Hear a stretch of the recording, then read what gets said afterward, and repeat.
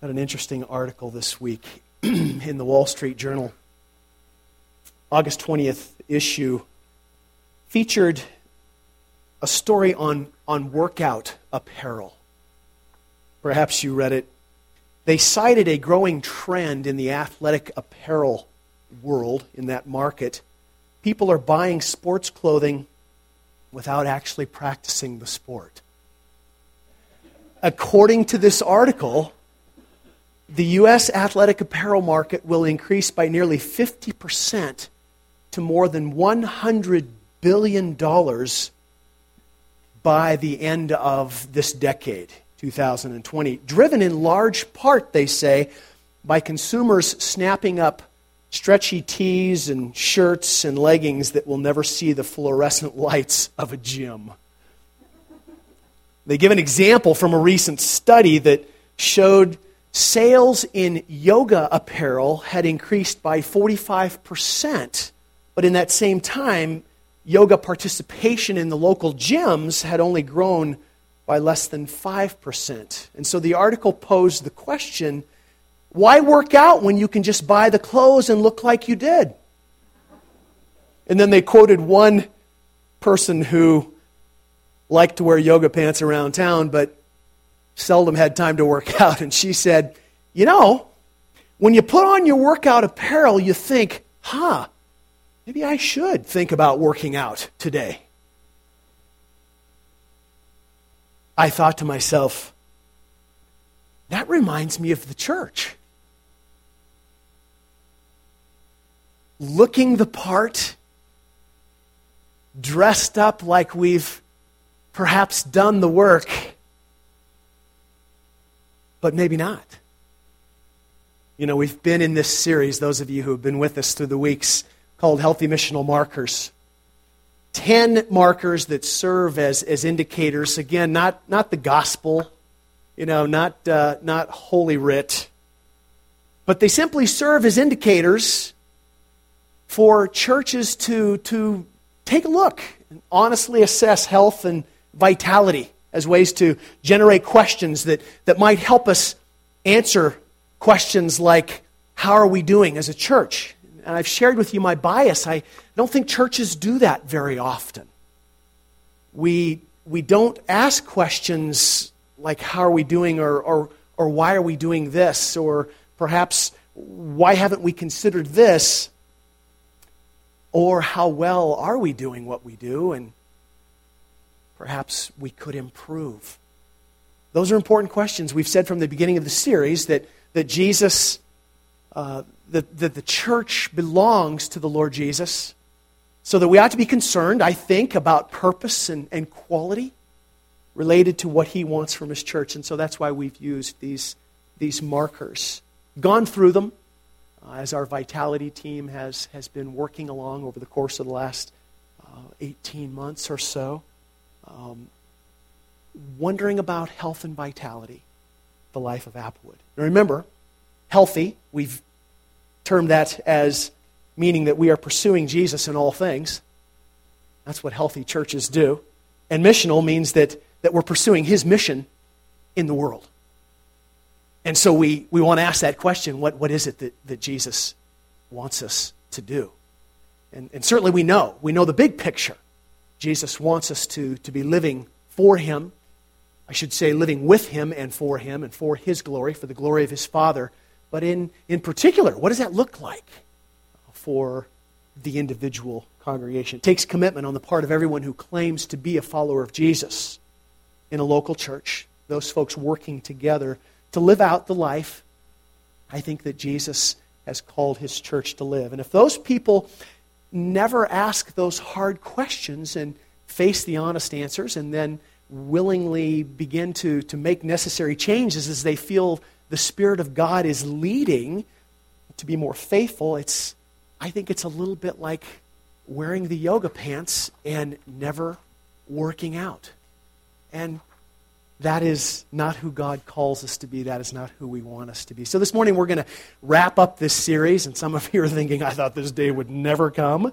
We're going to smash the last two markers together, 9 and 10, We have to put them together because the person who planned this series didn't think it out well and ran out of Sundays. Next Sunday is Advent. I don't know who that person was, but next Sunday being Advent, we want to be ready to jump in and give our full attention to this amazing season that is around the corner for us. So, let's put the last two on the screen this morning, Numbers 9 and 10. And again, just by the way, you remember when we started this series weeks ago, we had an insert that was in the bulletin. Some of you probably still have that. If you never got it or if you've misplaced it and you'd like to have a reminder of all of them, there are a few more out on the table in the foyer. You can always go to the denomination's website, which is covchurch.org, and you can find them there as well. So anyway, number 9 says that healthy, vital, missional churches have a culture of godly leadership. They have leaders at all levels who serve with character and competence and conviction. There is a spirit of collegiality that pervades that congregation. And the people trust the leaders, and the leaders trust the people. And there is an effort to continually identify and train godly leaders for all dimensions of our ministry. That's the 9th missional marker, culture of godly leadership. The 10th one talks about fruitful organizational structures. People in a congregation with this can articulate a compelling and Christ-honoring vision for our church. They embrace evaluation as normal. There's that question, why are we doing what we do, and how well are we doing?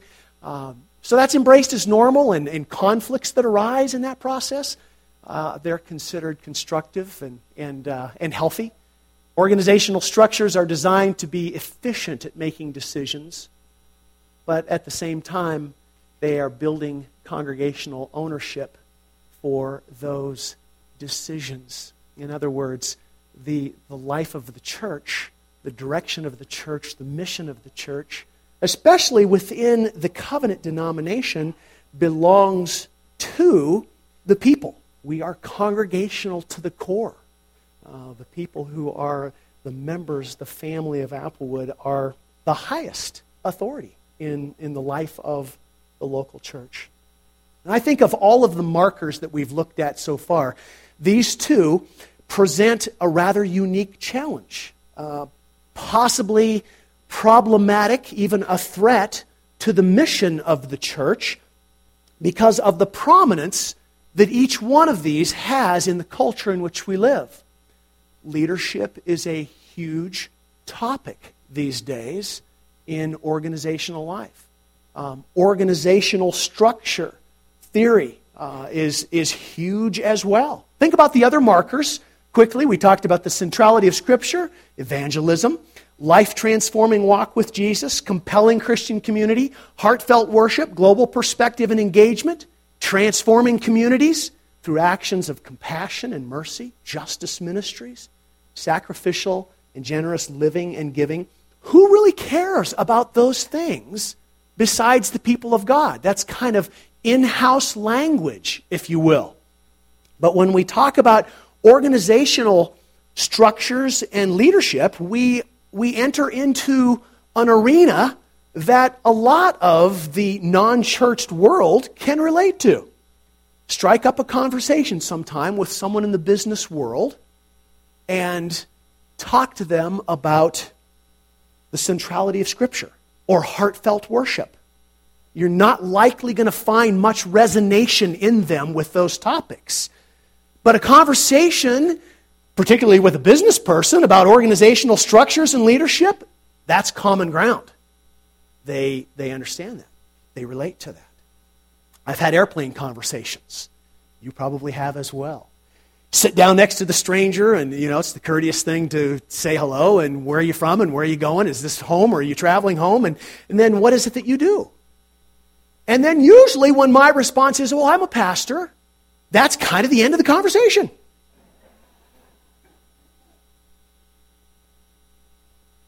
Next time you're in Barnes & Noble, or the Tattered Cover, great bookstore, peruse the business section.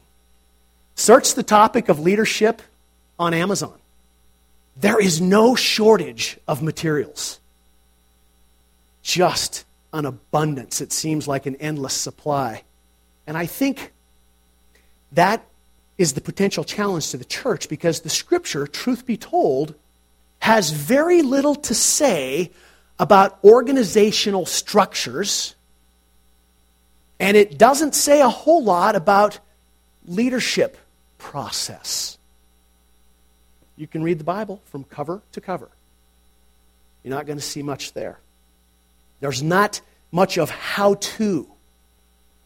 That might be a problem because we looked at the very first missional marker weeks ago, and remember what it was? The centrality of Scripture. So what you find, particularly in the New Testament, when you're in the era of the local church, is that there's an assumption that the church exists and that there are leaders. Great, that's helpful. What do we do with that? In his letters to Timothy, Paul speaks about requirements, character, qualities of leaders. But again, there's no leadership development there. There's no theory there. So the church is faced with, I think, what is a dilemma, or at least I think maybe it should be a dilemma. It needs to, I think we all need to be people who are reading outside of our area of expertise or the life in which we live, trying to read widely and to be able to engage people in meaningful conversation of where they're living their lives. And so I think it's important for the church to, and God's people that comprise the church, to avail themselves of the literature, to learn and to even use and adapt principles of leadership and organizational theory in terms of how that can benefit the ministry of the church. All truth, after all, is God's truth.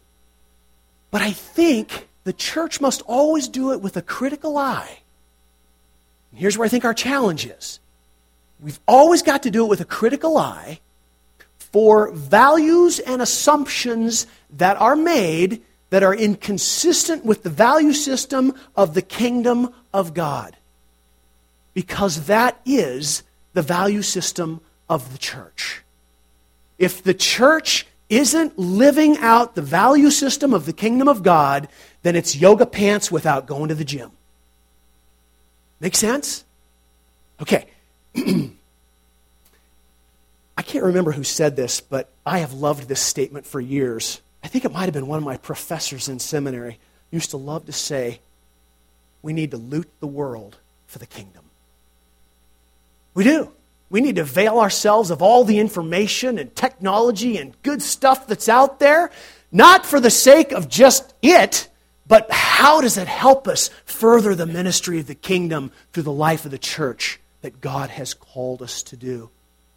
But what can happen if the church is not cautious is that it will borrow from the literature, it'll borrow from the research that is prevalent in the culture without discerning the values of the kingdom and the values that are not of the kingdom. That's why I love the words that are used in these two markers. The church is not just interested in leadership. The church needs godly leadership. It's not just seeking efficient organizational structures. In fact, I'll be honest with you, I'm not sure that efficient is all that important in the kingdom. That's probably open for debate. And of course, you can be wrong if you don't agree with me. The church is not seeking necessarily efficient organizational structures, but it's seeking fruitful organizational structures. And those structures might not always be the most efficient. They might not always be the least expensive. Those are values in the culture in which we live, but not necessarily in the kingdom of God. And it's that word fruitful that grabbed me early in the week and brought to mind for me words from our text. So we're gonna read together from John chapter 15 this morning. These will be probably familiar words for many of you. So let's stand together and let's read Jesus' words to his followers, first 8 verses of John chapter 15. Here we go. I am the true vine, and my Father is the gardener. He cuts off every branch in me that bears no fruit, while every branch that does bear fruit, he prunes so that it will be even more fruitful. You are already clean because of the word I have spoken to you. Remain in me as I also remain in you. No branch can bear fruit by itself. It must remain in the vine. Neither can you bear fruit unless you remain in me. I am the vine, you are the branches. If you remain in me, and I in you, you will bear much fruit. Apart from me, you can do nothing. If you do not remain in me, you are like a branch that is thrown away and withers. Such branches are picked up, thrown into the fire, and burned. If you remain in me, and my words remain in you, ask whatever you wish, and it will be done for you. This is to my Father's glory, that you bear much fruit, showing yourselves to be my disciples. My brothers and sisters, this is the word of the Lord. Amen. Go ahead and be seated. I think it's worthwhile noting that Jesus is speaking these words to his disciples. The disciples who later became the apostles, who then became the leaders of the first church in Jerusalem. I believe that these words give us the most important quality to be found in any leader in any position in the local church. Any leader in any position. One of the tenets of Christian theology that is so incredibly important to me is our belief in the priesthood of all believers. Yes, I'm the pastor. You've called me to be your pastor. That doesn't for a moment make me more important than you. Doesn't for a moment make what I do more important than what you do and what God has called you to in the life of the church. You're hard-pressed if you look at 1 Corinthians 12 and Romans 12, those two great body life passages, to identify one person as more important than the other, with the exception of Jesus, who is the head. There is one head to the church, and that ought to filter down to every local church, regardless of its size, its location, its shape, its color. There is one head, and that is Jesus. And so I think that in these familiar words from John's Gospel, spoken by Jesus, there is the requirement when we're talking about godly leadership. And that begins with being deeply rooted and attached to Jesus. No surprise there, right? That's what the word remain means in the original language. It has the sense of purposefully putting oneself in one place and not moving, ever. Have you done that in your commitment to the Lord Jesus? Have I done that? Every day do I renew that commitment? Every day do you renew that commitment? Today, Lord Jesus, I am remaining in you. As you have promised to be in me through this life and for all of eternity, I'm remaining in you. I am here and I am not leaving. And as I walk through the course of this day, you are my Lord. You are my commander. I will listen for your voice, and I will ask for boldness to obey those things that you call me to in events and circumstances and relationships. It is mindful, it is intentional, it is purposeful. And it is the focus on the part of anyone who calls himself a follower of Jesus. Because the stark reality, Jesus says, of not remaining in him is that we can do nothing. And nothing, as you know, means nothing. Right. Now, that's true on a couple of levels. One is more the philosophical, ontological level in terms of human life and existence. Do you think of that very often? I confess I do not. Every morning when you wake up and take a breath, it is because God has willed that you have another day. Or at least that breath. Maybe you're going to die in the second breath. I don't know. But so from that ontological perspective, that talk of existence and beginnings, we can do nothing without the will of the Lord Jesus Christ giving us life. Paul wrote to the Colossians, you know these words, everything was made by Him and for Him. In Him all things hold together. We are alive every day because He wills it. But in this text, I think Jesus is speaking more, if I can say practically, theologically, practically in terms of our lives. When it comes to spiritual things, we can do nothing that has any value at all to the kingdom of God apart from His life and His power in us. In the agrarian language of the day, he refers to that as bearing fruit.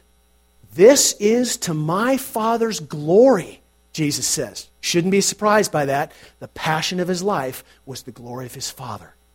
The passion of His life was for those who knew Him to know and experience His Father in His love as He had done for all of eternity. This is to my Father's glory that you bear much fruit, showing yourselves to be my disciples. Okay? All right. Here's a question for you and a neighbor. We've only got about a minute for this, so you got to get deep fast. Here we go. What does this statement tell us about the importance of fruit and the nature or the kind of fruit? This is to my Father's glory that you bear much fruit, showing yourselves to be my disciples. What's Jesus talking about? Go ahead, see what your neighbor thinks. What do you think? It's actually kind of a couple of questions there. What is it telling us about the importance of it?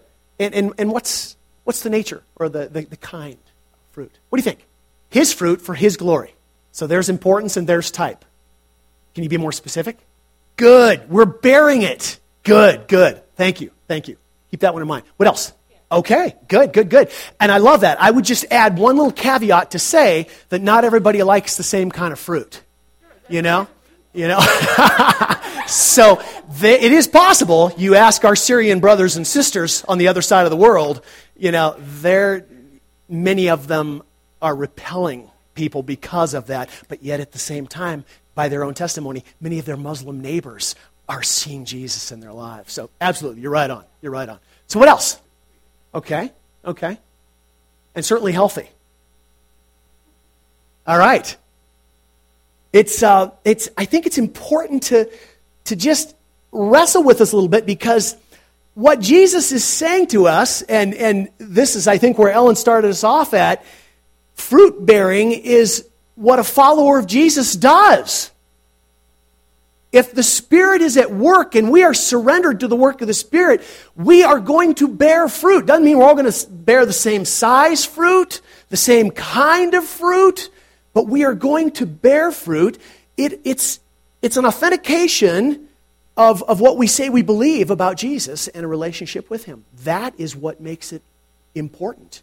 It shows us to be His followers. Remember, Jesus used this illustration in a society that was filled with rabbis and followers.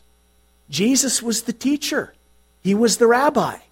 These were His followers. And in that culture, the goal of the follower was to become like the rabbi in every way. So, that's what the disciples would have heard Jesus saying. A life of bearing fruit means that I am looking and sounding and acting like my rabbi as his follower. Sometimes I think there is a slight misunderstanding because people think in terms of, well, bearing fruit means that we're going to go out and evangelize and we're going to make disciples.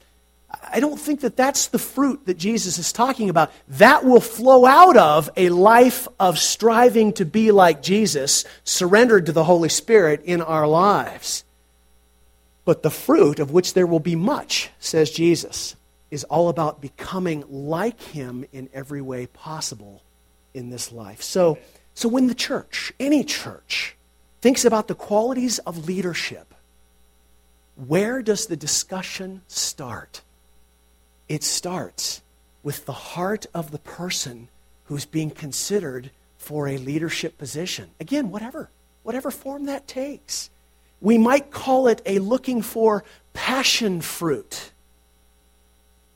Does a person have a passion to be like Jesus in every possible way. And those who know them can attest to whether that fruit is present in their lives. You know, there's a statement that floats around in today's job market. I've probably heard it more in the last few years than I've ever heard it before. It's not what you know, it's who you know. Nothing could be truer for the church when it is looking for leaders in any position.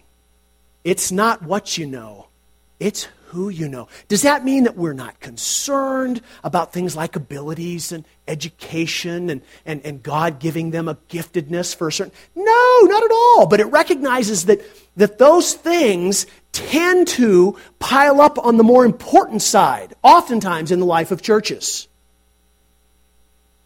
And I would say that those are driven more by the values of our culture than they are driven by the values of the kingdom of God. In an article for Christianity Today some years ago, it's called A Purpose-Driven Cosmos. The writer, Russell Moore, writes, "For too long we've called unbelievers to invite Jesus into your life." That's really bad language. To invite Jesus into your life. He says this, Jesus doesn't want to be invited into your life. Your life's a wreck. Jesus calls you into His life. And His life isn't boring or purposeless or static. It's wild and it's exhilarating and it's often unpredictable. And that sounds a lot like Jesus. A person who is surrendered to Jesus may not always fit into the categories that the culture might assign as important. Sometimes I think the church assigns the wrong values of importance to certain things. And it may be that we need to rethink the importance of those categories. Those who are passionate about Jesus will show that fruit. And that fruit is something that Jesus is keenly interested in. Now, another quick leadership observation. Show of hands, how many of you think Jesus was a great leader? By whose terms? The culture, He was a disaster.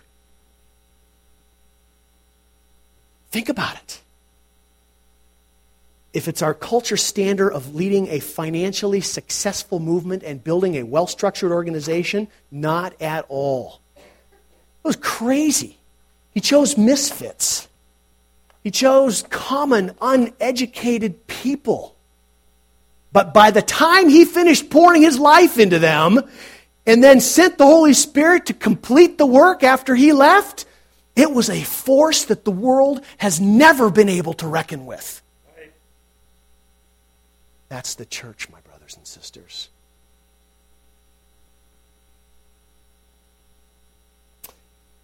And when we talk about leadership models, if we're interested in bearing fruit that is to the Father's glory, then we will be people, regardless of the position that we hold in the local congregation. We're all leaders in one way or another.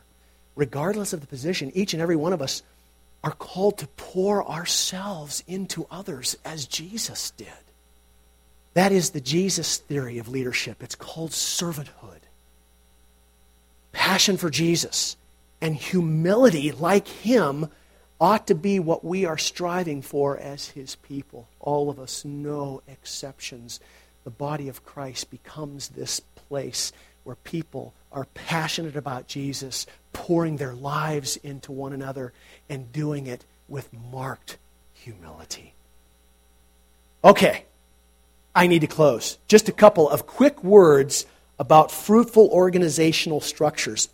I don't have many because, quite frankly, I don't think organizational structures are all that important. They're very important in our culture.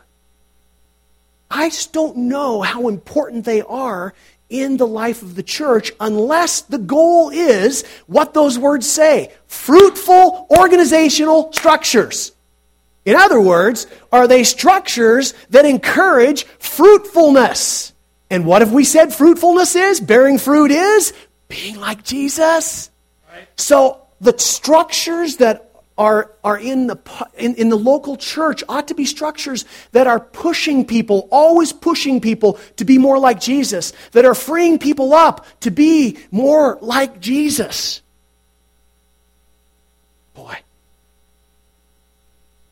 You're going to hate that I'm going to say this, but I'm going to say it. I think one of the things that we need to be prepared for as the people of God, living in this country, where the church has occupied a rather special, and I would even say for many centuries or decades, an honored position.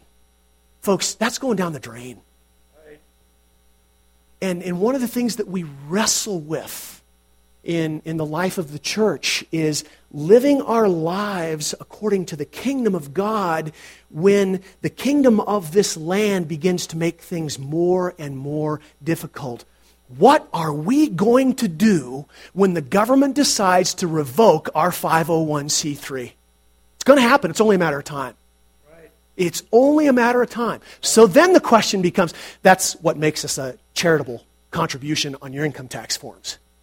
And so if you can no longer claim the money that you give to this church as a charitable contribution, will you still give it? Don't answer that.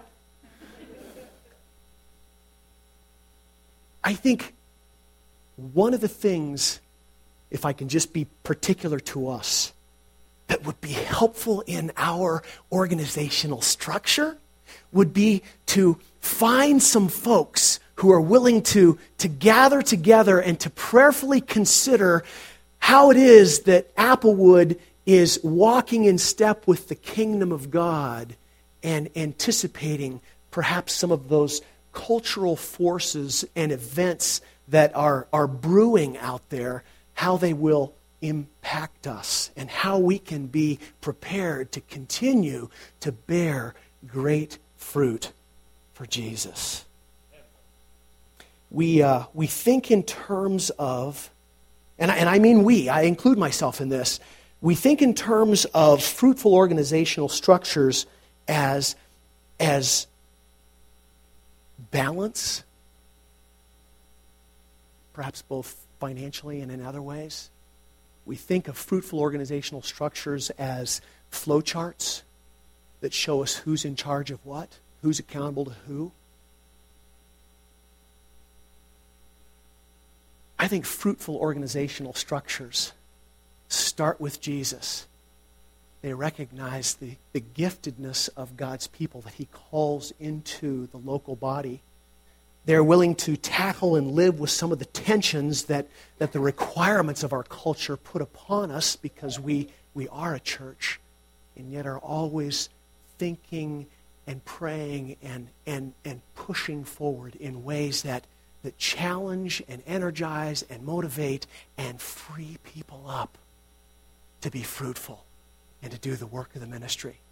Living into the values of the kingdom of God.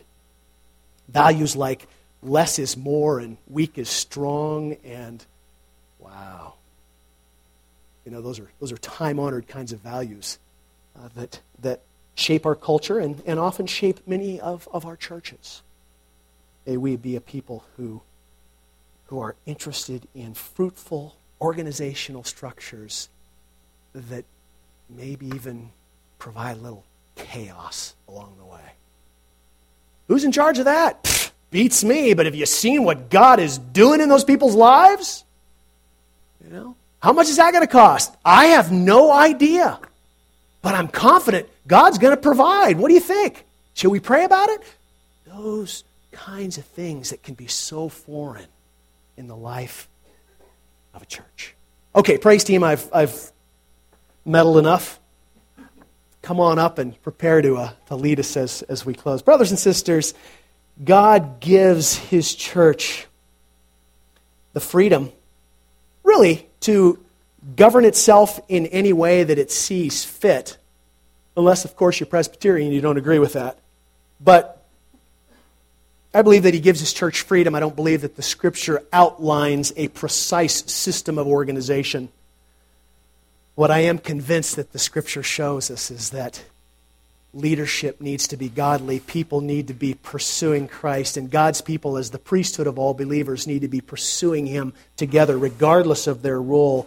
And structures need to be grounded in the values of the kingdom of God, lived out in ways that that energize us and excite us for what God is doing in his world and witness to the amazing, marvelous reality of the kingdom.